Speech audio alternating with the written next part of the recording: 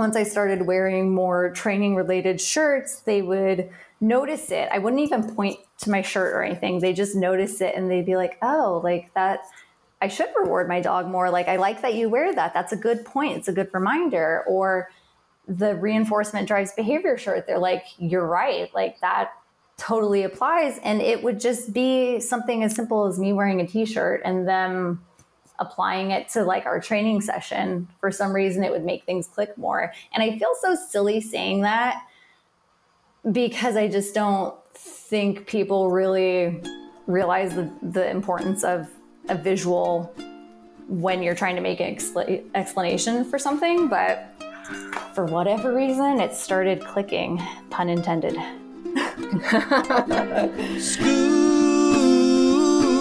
School for the dogs, for the dogs. School for the dogs, for the dogs.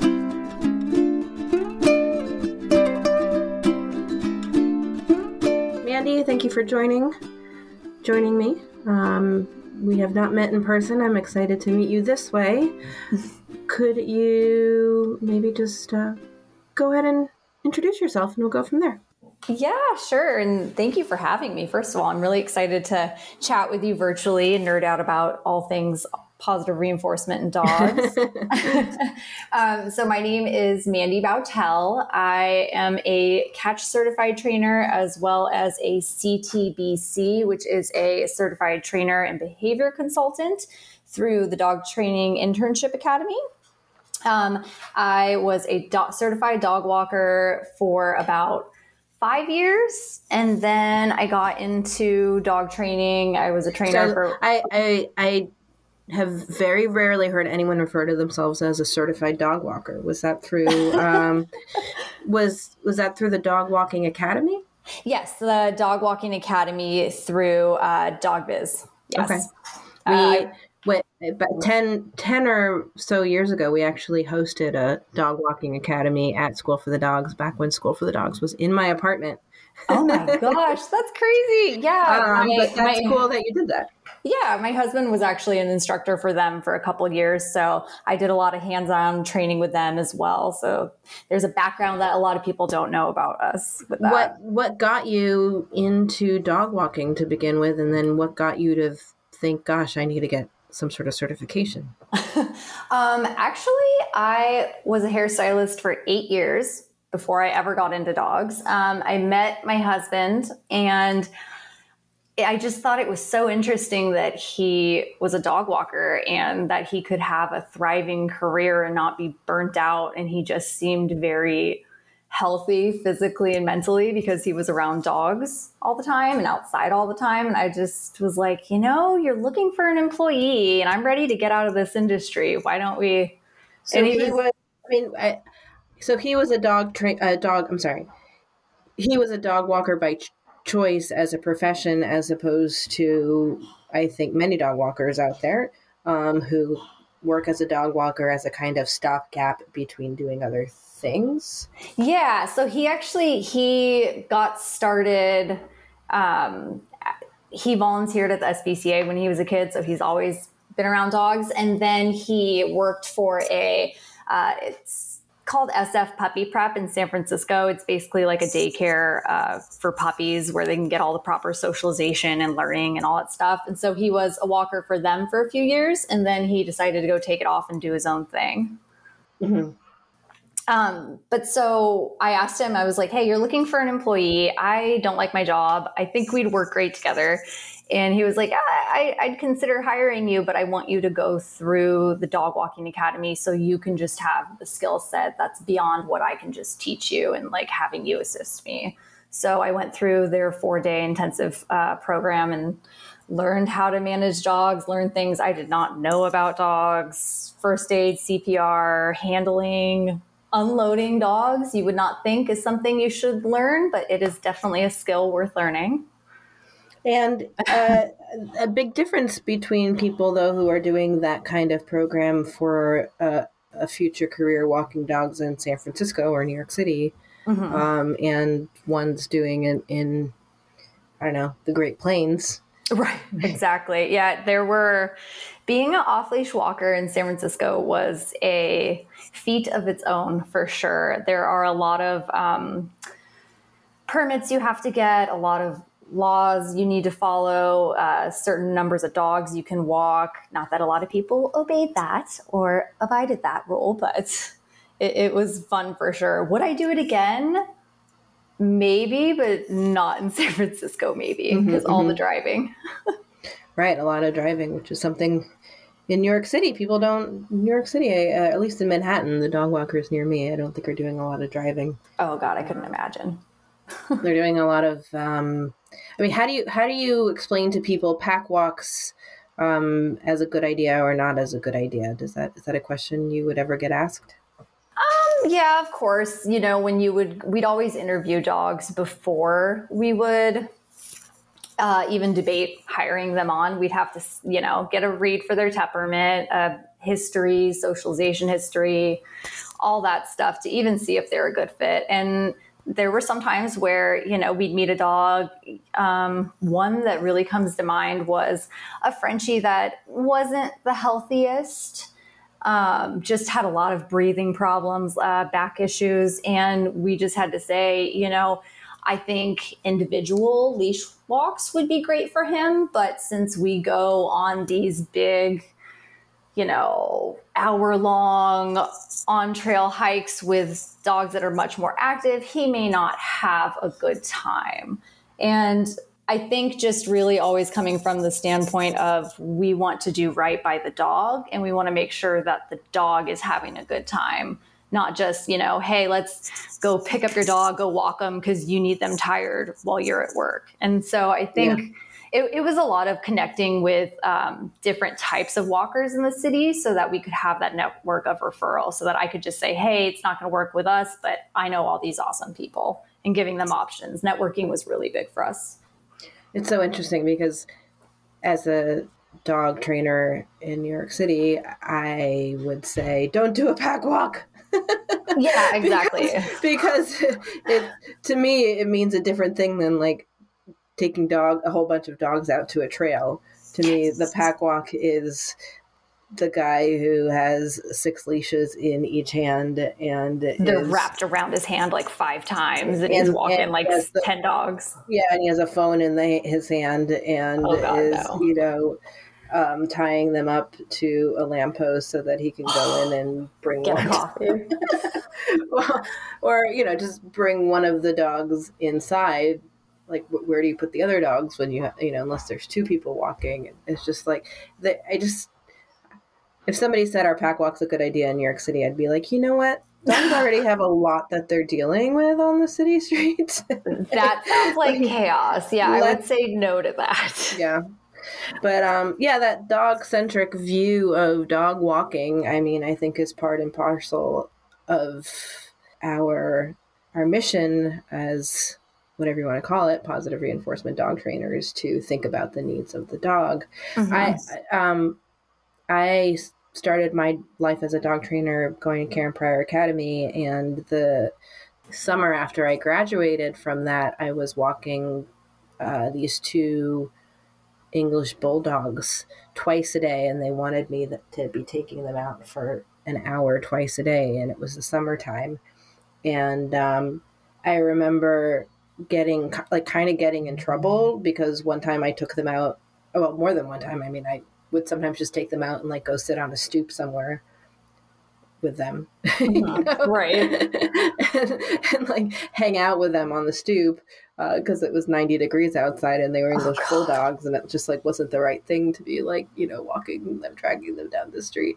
But that wasn't, people watch and get enrichment that way. Yeah, but that wasn't, that wasn't what dog walking, the job I was hired to do, which was to be walking the dog. And I ended up quitting the job because I just felt like it didn't feel right. Mm-hmm. So you started out as a hairdresser, became a dog walker, and then that led you to realize that you wanted to learn more about dog behavior?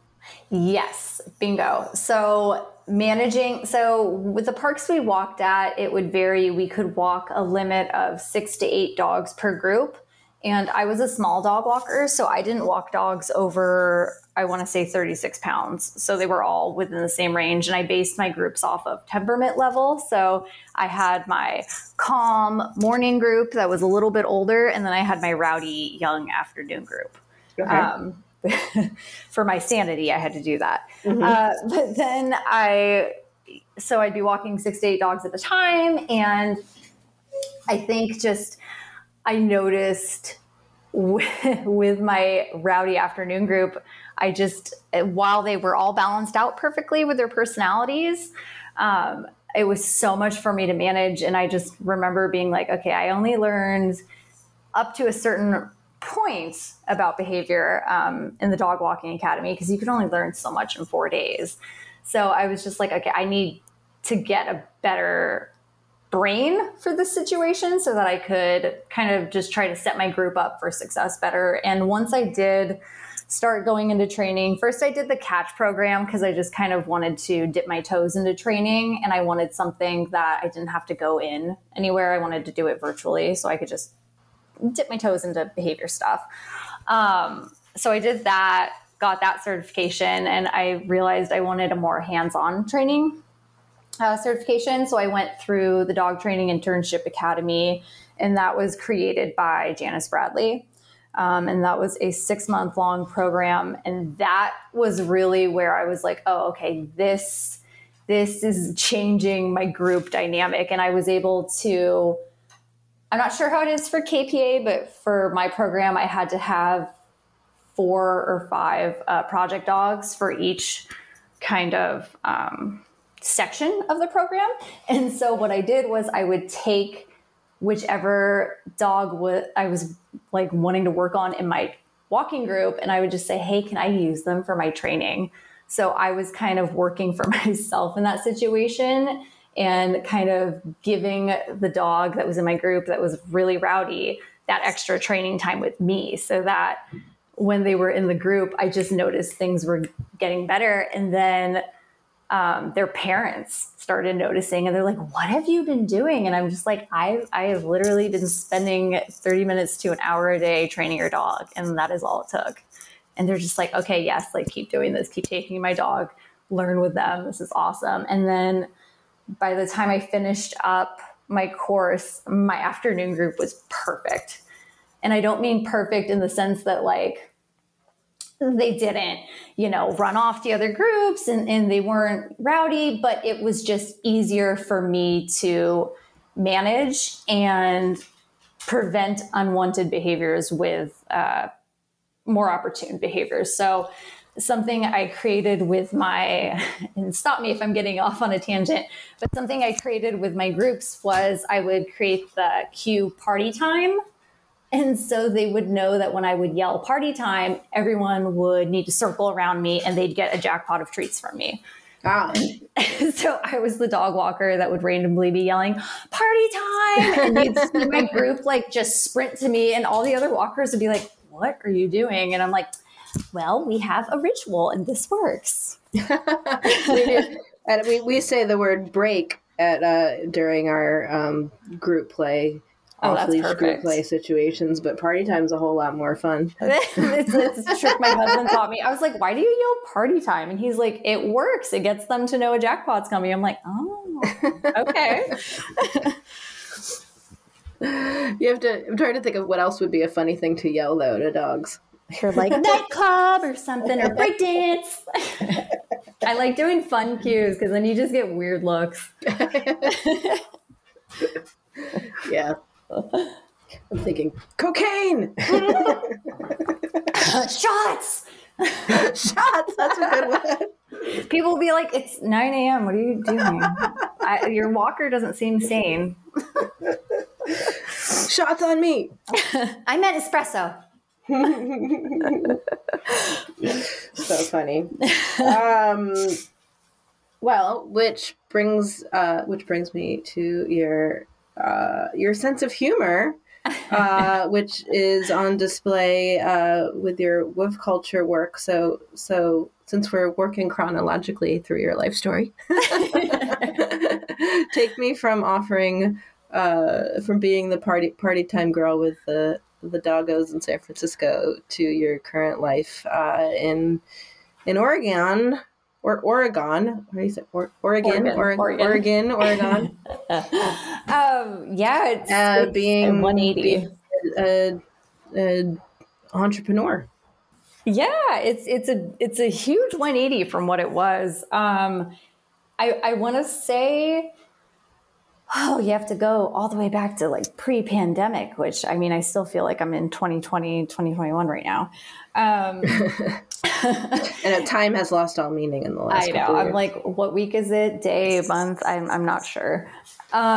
So when it was 2019, I was still walking full time and then training part time. And I remember I was on a walk with my husband and he was like, you always say you want to wear like shirts.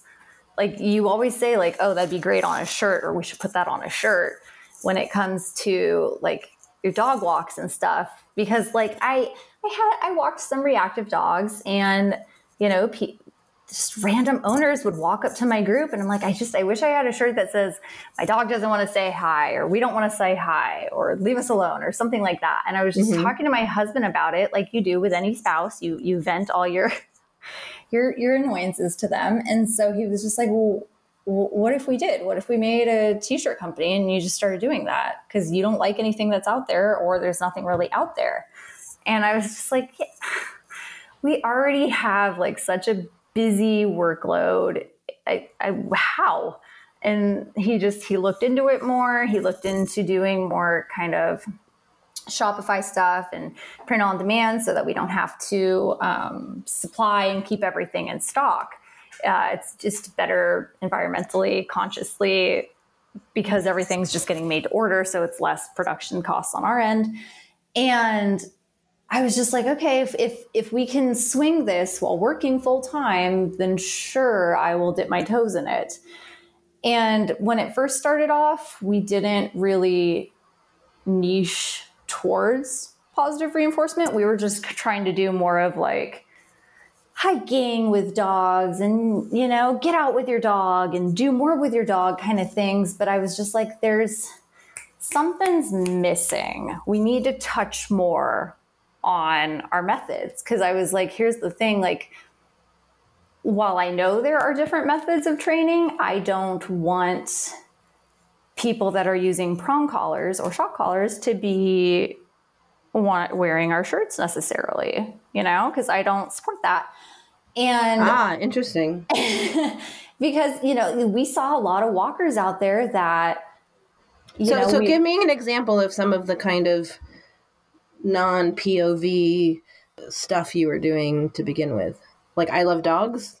There's one thing I can think of. Like there was a t-shirt and I think it's somewhere like very, very early in our Instagram posts. And it says like doggos, puppers, woofers, or like weekends, hiking and dogs. And I was just like, this is too generic. No one, like everyone's done this. And then I remember the first shirt Josh made, my husband, it was the click treat, click treat, click treat, click treat shirt just going down the shirt. And he was just like, what if we focus on clicker training and force-free training? And I was just like, I guess. Like I had barely found the R Plus community online. So I was just like, I guess like there's this amount of people that would wear this. I'd hope people that would be as nerdy as me. Sure. And so we did it. And then I just remember I started sharing it and people were just like, yeah, like this is awesome. Why isn't this on a shirt more? And then I think we made it's hard to think back of like our original designs. I think we made like the Let Them Sniff design and Reward Your Dog. And those like first three just blew us up and put us, like people found us. And I was just like, oh, okay, great. Like this is awesome then. People actually like this and they care about humane training. They like the punny stuff. Like maybe this can work. Can we just back up and just say, I mean, just like marvel together at the fact that putting Reward Your Dog on a tote bag or a shirt is interesting enough Anybody get would that a care lot, because yeah. I mean, it's sort of sad actually because you wouldn't put like eat Your breakfast on a yeah, tote bag. or You pay wouldn't your be like employee, yeah. you wouldn't be like bathe your children on a tote bag. Like these things that seem obvious. I mean, actually, you should bathe your children would be a funny tote bag. That actually would be very hilarious. And people, they might question child abuse, but Just no, the weirdness of it. But it's something just that simple. Like, and that's something I have a hard time explaining to people is like the reason I just wanted to put it on a shirt or put like reinforcement drives behavior on a shirt is because I'm a visual learner with my ADHD. And so when I see visual and then I hear someone talk about it, it clicks more for me. And so I noticed that with and this is how to get into another tangent. I noticed that with my training clients that when I would talk about things, I noticed things weren't clicking into place as much. And then once I started wearing more training related shirts, they would notice it. I wouldn't even point to my shirt or anything. They just notice it and they'd be like, oh, like that, I should reward my dog more. Like, I like that you wear that. That's a good point. It's a good reminder. Or the reinforcement drives behavior shirt. They're like, you're right. Like that totally applies. And it would just be something as simple as me wearing a t-shirt and them applying it to like our training session. For some reason, it would make things click more. And I feel so silly saying that because I just don't think people really realize the importance of a visual when you're trying to make an explanation for something. But for whatever reason, it started clicking, pun intended. now, at this point, you were working as a trainer then, and also your husband was working as a trainer? Yes, we were both full-time trainers, and then I switched into walking part-time. So I would do one group walk, and then I would have 3 training clients afterwards, and then get home around 6 after picking up my senior dog from daycare, and then try to do some Woof Culture stuff after all of that.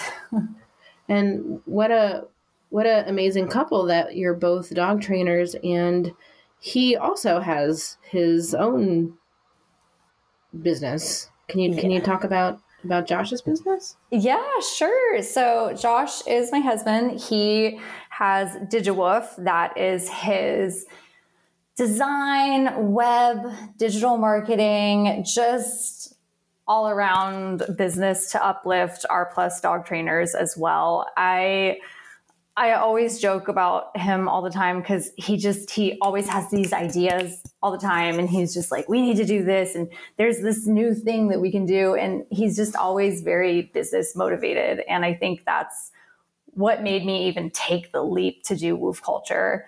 When the pandemic hit in March 2020, we were both training full time, and he had just started DigiWoof maybe 6 months prior, and I was still working on Woof Culture.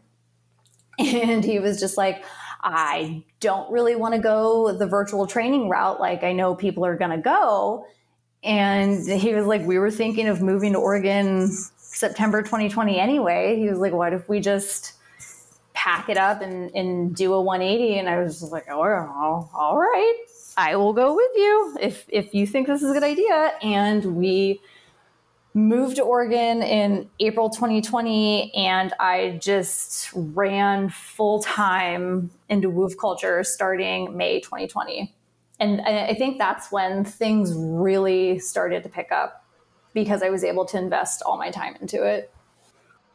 Are you creating the designs and coming up with the sayings? Yes.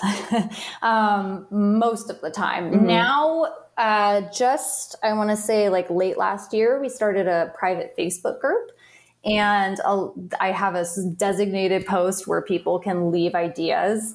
And then if this is an incentive for anyone else to join our Facebook group, if I do go with a slogan someone suggests, then they get a $50 gift card from me for giving me the idea.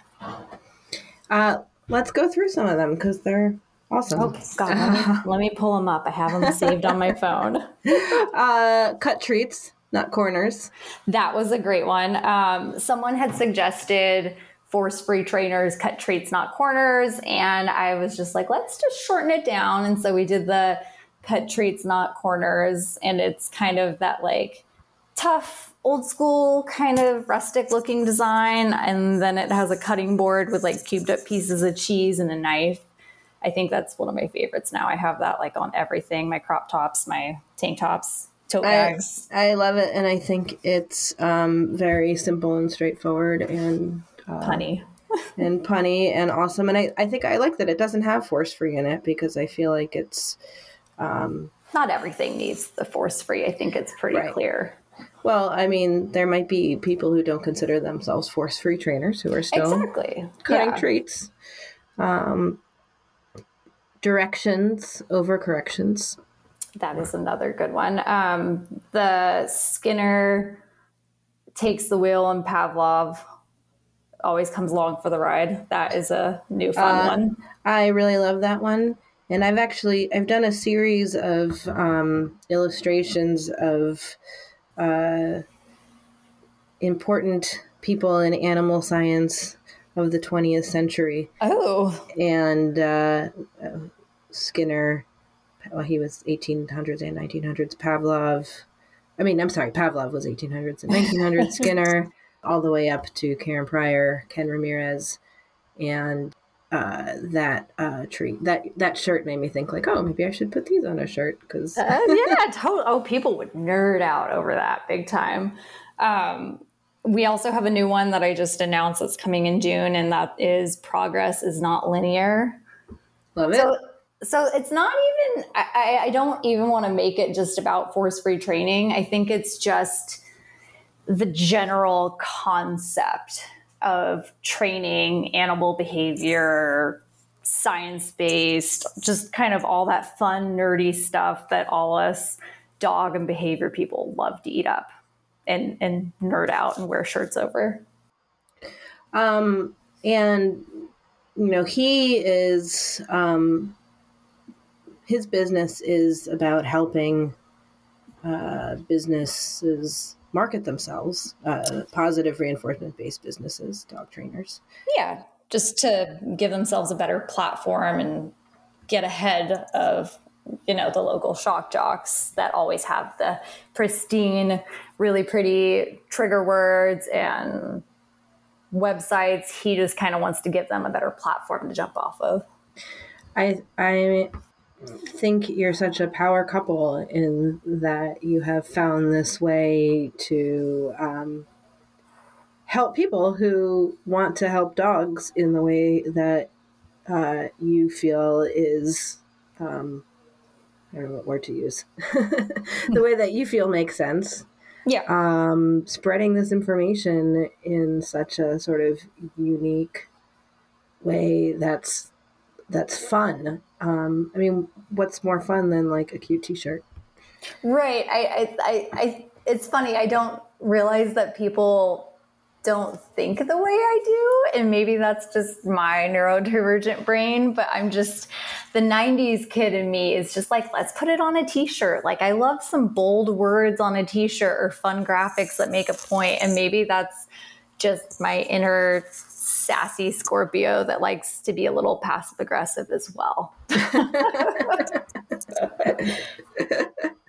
That's a good way to put it. No is not a behavior. Yes. Another one. That is a great one. Premack is power. It's interesting. I forget that people don't really realize what Premack is. And when I first posted that, I had to explain it to a couple people. And I'm like, oh, okay, I guess I should be giving a little background to things of when I post. True. Well, what is your explanation for those who are listening who don't know what Premack is? The best way, and I'm sure this is how a lot of other trainers explain it, is the whole concept of you need to eat your veggies if you want your dessert. So say my dog really wants to go and dig a hole, but I need her to focus on me really quick while this dog passes, and then I could let her go dig the hole. So I would ask for a focus, and then the dog passes. Once they're out of sight, I'd release her to go dig the hole because that's more reinforcing than I could ever do. Or when we're out on a field and she just wants to run, but I need to get her to pay attention to me really quick, and then I can let her run, then I would let her run. So it's just finding things in the environment that are more reinforcing and using them to your advantage. Is that the best way to describe it? Oh, yeah. I mean, eat a frog for breakfast, as they say. Like eating your vegetables if you want dessert. But yeah, I think that you said it beautifully. And thank you. Premack being the person who first codified this. Yes, David Premack. Not some sort of it's not like hyphen Mac. Right. Not like pre-Mac and post-Mac. Someone suggested what's pre-Mac-a-lackin', and I'm like, ooh, that is a good one. might go over some heads, but yeah. The true nerds would appreciate it. Can I tell you my favorite? It's just one of your simpler designs. Yes, please. Ask me about dog training. It says on it. I feel like that can sometimes be a controversial one. I would love to hear why you like it. Because I want to talk about dog training all the time. Right. Which is why I have a podcast. And I don't care if you don't have a dog. Or if you don't care about dogs, or if you don't like dogs, I still want to talk about dog training because I think it's like the lens through which I see the world. Right. Oh, once you see it, you can't unsee it. You can't unsee it, yeah. So to me, I guess it seems like the most. It's like hilariously simple in that it reduces my craziness to 5 words on a shirt written in a lovely script. I like hearing that angle because a lot of people, they'll just be like, well, what if I have a reactive dog and I don't want to talk about dog training that day? And I just usually say, well, then don't wear that shirt on days you're working with the reactive dog. Or don't wear it when you don't feel chatty. You know, I wore that shirt on a very few select days during the month when I had very select clients. Otherwise, I would zip it up and not show it when I worked with certain clients because I'm like, I don't want to talk to people. Don't ask me. Yeah. Do you get trolled?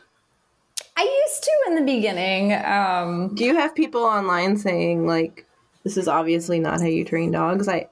Oh, of course. Of course. Anything you advocate for that is pushing for new and better ways is always going to get ridiculed on social media. I guess I'm asking this specifically because you're not just posting stuff on social media. You're posting stuff that you're then, going out and wearing. Like, that's putting yourself out there, and that's scary. Yeah. Honestly, in the beginning, I didn't want to be the face of woof culture. I didn't want to. I wanted it to be more anonymous in the beginning. I wasn't sure if I wanted to really become the advocate that I am now, but I think woof culture essentially gave me the courage to do that because it was just like, well, if I'm going to create these shirts and I'm going to try and spread more awareness about this, I need to really step it up and be the face for it so that people can feel like they can do that. Like they can stick up for themselves on social media. They can say what they want to say and not be so worried about what the other side has to say about it. And of course, I mean, I had people that were just like, oh, your shirts, I thought everything was so cool until I found out you only support positive reinforcement training. But of course, they didn't call it positive reinforcement training. They called it purely positive, which always gets under my skin. But why? I mean, I know why it gets under my skin, but I would love to hear why it gets under your skin. Because I just don't think that's a real term. You can't be purely positive. I mean, things in the environment will always somehow be punishing, whether you want it to be or not. Negative experiences happen, and sometimes you cannot prevent them. And I think the whole thing with purely positive it's also tied to people thinking that positive means permissive, and like we just let our dogs kind of run over us, which is not the case. We just are better at managing behaviors and implementing more desirable behaviors, and we're just better at managing things. And that's a skill. It suggests that punishment is bad, that there's judgment. There's a judgment value there where punishment is not necessarily bad. It's just reducing the likelihood of behavior is going to happen again. Exactly. And like, you could punish someone with kisses, right? And a lot of it has to do with context. Right. And, exactly. I mean, and also you could do what might be colloquially called punishment, but it's not actually decreasing the likelihood the behavior is going to happen again. So it's like the misuse. I back up. I mean, not back up, but I feel what you feel, which is like, well, that purely positive. Like, how can anything be purely positive? Right, exactly. Unless you have full control over the entire situation and you're micromanaging everything. Which, I mean, who has the brain power to do that? Right. Well, I mean, even if you wanted to do that, you can't necessarily know. No, exactly. What's going to be punishing or reinforcing to your dog until it happens, and even then, you might not know. Exactly.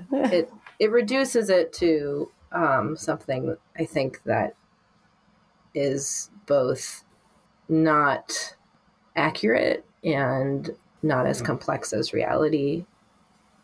And also, just like punishment doesn't mean bad, like positive doesn't mean good.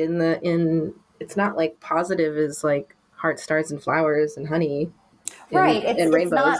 It's not good versus bad. It's like you could positively punish something. Exactly. Right. Exactly.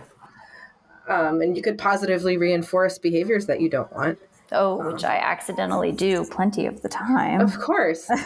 Honestly, I almost feel like the word positive is like a problem in the world of positive reinforcement dog training. There's so much hair splitting. So much. It brands it in a way that is maybe misleading. Yeah, definitely. I think the shirt or the design that really caused trolls to come after us in the beginning. And this was like mid to late 2019 was the Ditch the Prong shirt. And it's funny to me because I didn't think it would be that triggering to folks. I don't know. For some reason, it just caused a lot of people to be like, and I think this just says something about social media, but people messaged me and they're like, you think I'm abusing my dog? It's a form of communication. And I was just like, it's a t-shirt. And all I was saying was to ditch the prong. I didn't say you were abusing your dog. Like, thank you. Okay. And it's when you kind of just point the mirror at people, they're just like, well, and it's like, okay, bye. Like you're going off on a tangent that doesn't even make sense. Yeah. Wow. Yeah. It's what you're like. It's just a t-shirt. It's like a really good response to any troll, in my opinion. You have that one. You have that excuse in your back pocket. Right. Exactly. I'm like, wow, you got mad over a shirt. Okay. Let's unpack that. Are there other brands out there that you feel like are on a similar mission to spread the gospel of what I call good dog training in, using their wit and design skills and smarts like you and your husband are? I'm sure there are. I mean, brands that you admire, I should say. Like I said, I feel like you have a really unique point of view and unique product, and I'm wondering if there are others that are inspiring you. I think I don't really know of any in the R plus community, really. I know there are people that have started to do it after seeing Move Culture, but one that was around before me that I have always just loved and interacted with plenty was Rescue Strong & Co. And theirs is more about connection, adopting, fostering, rescuing through that way. But the owner is actually, I've interacted with them a few times, and they're a ABA, or no, not ABA. Why can't I think of it? BCA. Is that the right term? I don't know. ABA, Applied Behavior Analyst? BC? Yeah, I think so. But so they study behavior. So they connected with me when I released the Reinforcement Drives Behavior shirt, and we nerded out about all that, about each other's companies, which was really cool. But I like their design direction and how it's more geared towards rescuing, fostering, adopting, because I don't think that gets touched on enough. I am very much into adopting and fostering when it works for my life. Definitely. Yeah. Well, so nice to meet you and talk to you. And thank you for the amazing business you're running. And congratulations for being an entrepreneur in this interesting, exciting area that I hope will only get more and more attention in years to come. Awesome. Great. Yeah. Thank you so much for having me on. And here's to just supporting more R+ badass human beings. Yes. All right. Bye. Take care. One of my favorite things to do with dogs is to watch them figure out how to problem solve.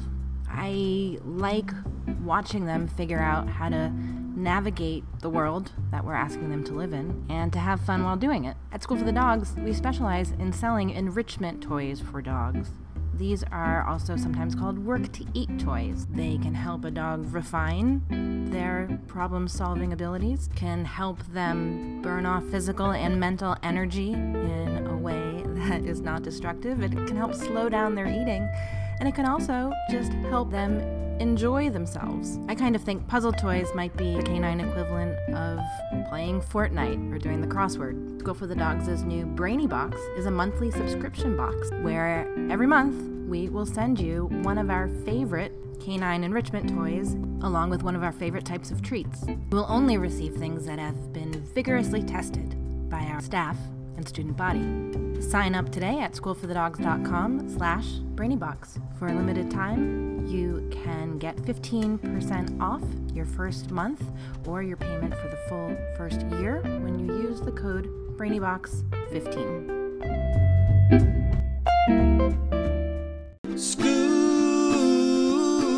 School for the Dogs. Thank you so much for listening, and special thanks to Bill and Lizzie of Toast Garden for the amazing theme song. You can find Toast Garden at youtube.com/toastgarden. If you enjoyed this episode, please make sure to subscribe to the podcast and leave a review on iTunes. You can also support us by shopping at storeforthedogs.com, and you can learn more about us at schoolforthedogs.com. You can also connect with other listeners by downloading our brand new app. Just visit schoolforthedogs.com/community.